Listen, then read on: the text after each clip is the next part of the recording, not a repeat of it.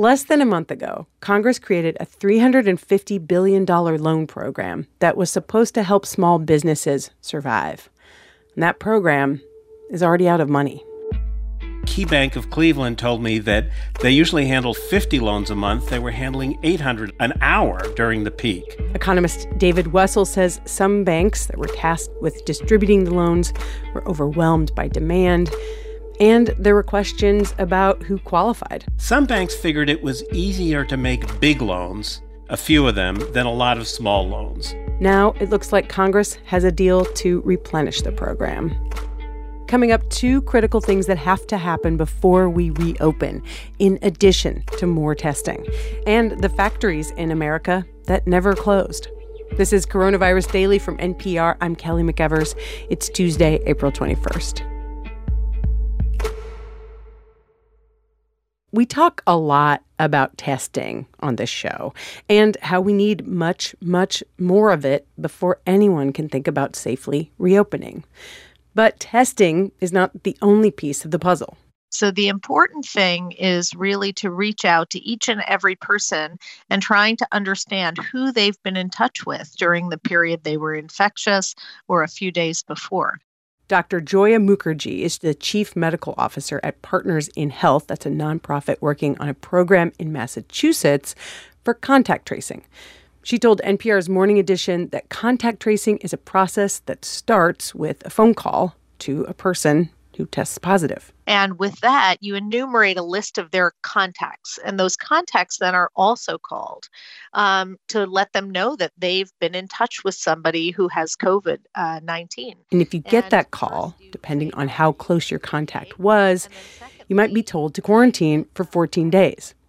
Or maybe just to keep an eye out for any symptoms. Central to that is to have a highly enhanced group of individuals that can actually conduct this contact tracing. CDC Director Robert Redfield told NPR today the CDC is working to help states scale up contact tracing nationwide. He suggested those workers might come from the Census Bureau or the Peace Corps or AmeriCorps. Experts say the U.S. could need as many as 300,000 contact tracers.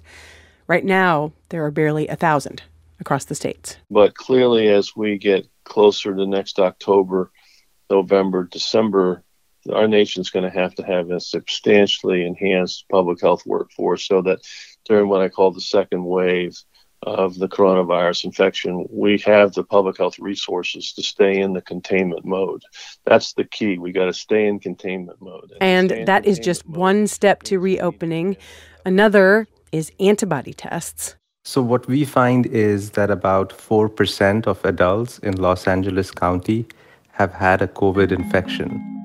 USC professor Niraj Sood led a study here in LA, where I live, one of the first to try to figure out how many people have actually been infected.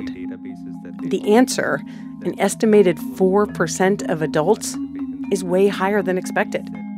That would mean at least 200,000 people in LA County have already been infected. The number of known positive cases here was barely 8,000 at the time of the study.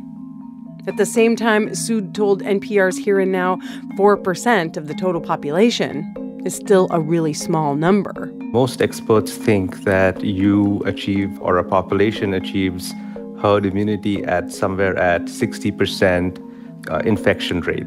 So we are very far away from 60%. And making things more complicated, antibody tests are far from perfect right now. A large number give false positives, and this is just one very early study. One thing is clear, we are a long way from herd immunity. That's where enough people have immunity so the virus doesn't spread as widely, and even unvaccinated people are somewhat safe. Which is why the search for treatments and a vaccine are so important if we are going to get back to normal life.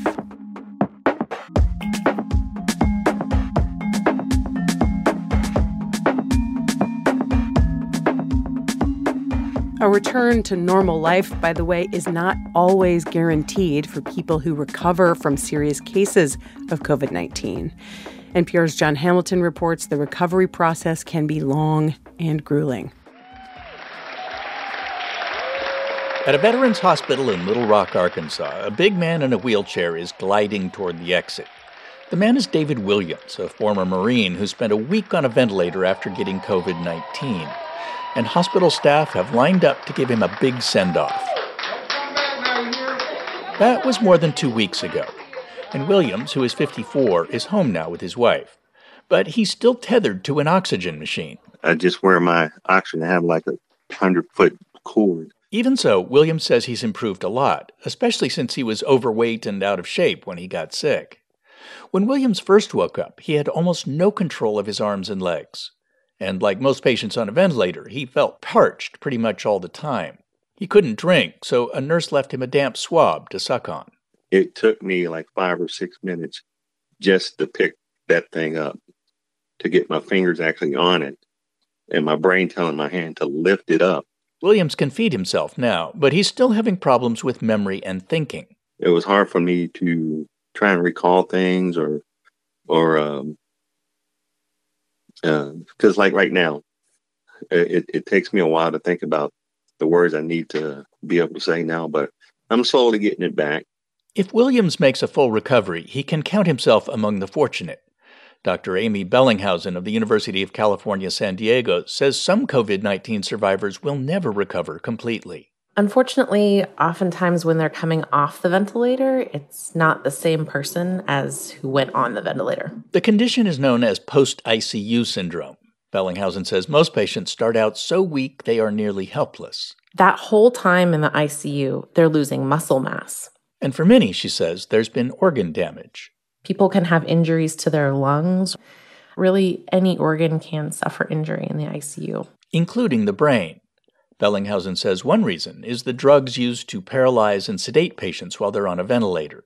The other thing is that patients who have bad lung disease often have times when their oxygen level is very low, and that also causes damage to the brain. Then there's the emotional impact. Bellinghausen says patients who may be delirious from fever or sedatives find themselves trapped in a scary, noisy place connected to machines that have taken control of their bodily functions. And if someone resists, they may be forcibly restrained. People come out of the ICU with pretty profound symptoms of PTSD sometimes. Bellinghausen says COVID-19 survivors do improve over time, and a few bounce back quickly. Matthew Robertson is 28. He's a tech worker who lives near Seattle. I got to the hospital on February 29th, and then when I woke up, I was looking at the date on the chart that was on my window, and it already said like March 7th. 6 weeks later, though, he's pretty much back to normal. I think the only thing that still hasn't properly recovered is the vocal range of my voice.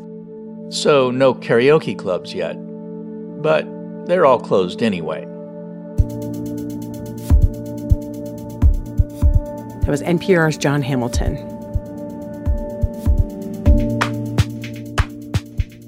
While most people look forward to a day when we can go back to work, go out to eat, go to the movies, there are parts of the economy that never closed. Some factories are still up and running, making the stuff we need during this pandemic: food, face masks, and yes, toilet paper. NPR's Scott Horsley reports on what it takes to keep these factories going and what lessons that might offer for the rest of us. Jose de los Rios is one of the unsung heroes of this pandemic. He's not a doctor or a scientist. He's worked for almost 30 years at a Procter & Gamble paper goods plant in Mahoupany, Pennsylvania. At this plant, we make our Charmin brand, our Bounty brand, and then we make Pampers and Love's diapers. In recent weeks, there's been a squeeze on Charmin toilet paper. Maybe you've heard about it. De los Rios certainly has. I get a lot of ribbing locally in my neighborhood. At least a third or half of my neighbors stop me and jokingly ask, can I get them some? De los Rios and his colleagues are making as much toilet paper as they can, running the plant 24 hours a day, while also trying to protect the health of the more than 2,000 people who work there. Shift changes have been stretched out over 3 hours to keep workers separated at the plant door. Employees have their temperature taken on the way in, and instead of roaming freely throughout the mile-long plant, workers are compartmentalized with color-coded badges. Every individual got assigned a zone that they were allowed to operate in. It reduces the likelihood of spread of any illness across the plant. In the beginning, De los Rios says, it was disruptive and awkward, but workers have adjusted. It's rather comical looking into a break area now. Instead of before, there might have been 4 or 5 people to a table. Now it's just one individual with their mask on, unless they're eating. A General Mills plant in Wellston, Ohio, has adopted similar precautions, erecting a tent in the parking lot so workers can maintain social distance during their breaks.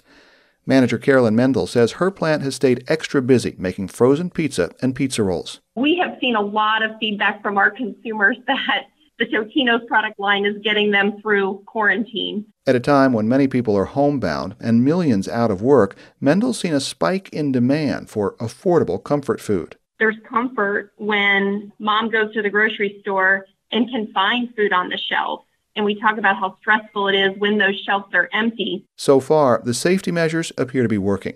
There have been no confirmed cases of coronavirus at Mendel's plant or De Los Rios's, although some workers at both facilities have been quarantined as a precaution. Not every factory owner has been so careful. Several meatpacking plants have been forced to shut down after widespread outbreaks among their workers. Former federal safety official Deborah Berkowitz says the government hasn't done enough to police those plants, where workers typically stand shoulder to shoulder on the cutting line. These workers are often very hidden. The plants are often in more rural, sort of remote areas. Therefore, people don't see the sort of sacrifices they're making. Factory managers like Mendel show it is possible to keep products flowing and keep workers safe. Mendel says her workers take a lot of pride in what they're doing. They feel like they're serving the country by coming into the plant and grinding out those pizza and pizza rolls. The Charmin plant in Pennsylvania has also started making face masks. But don't worry, they won't skimp on the toilet paper. NPR's Scott Horsley.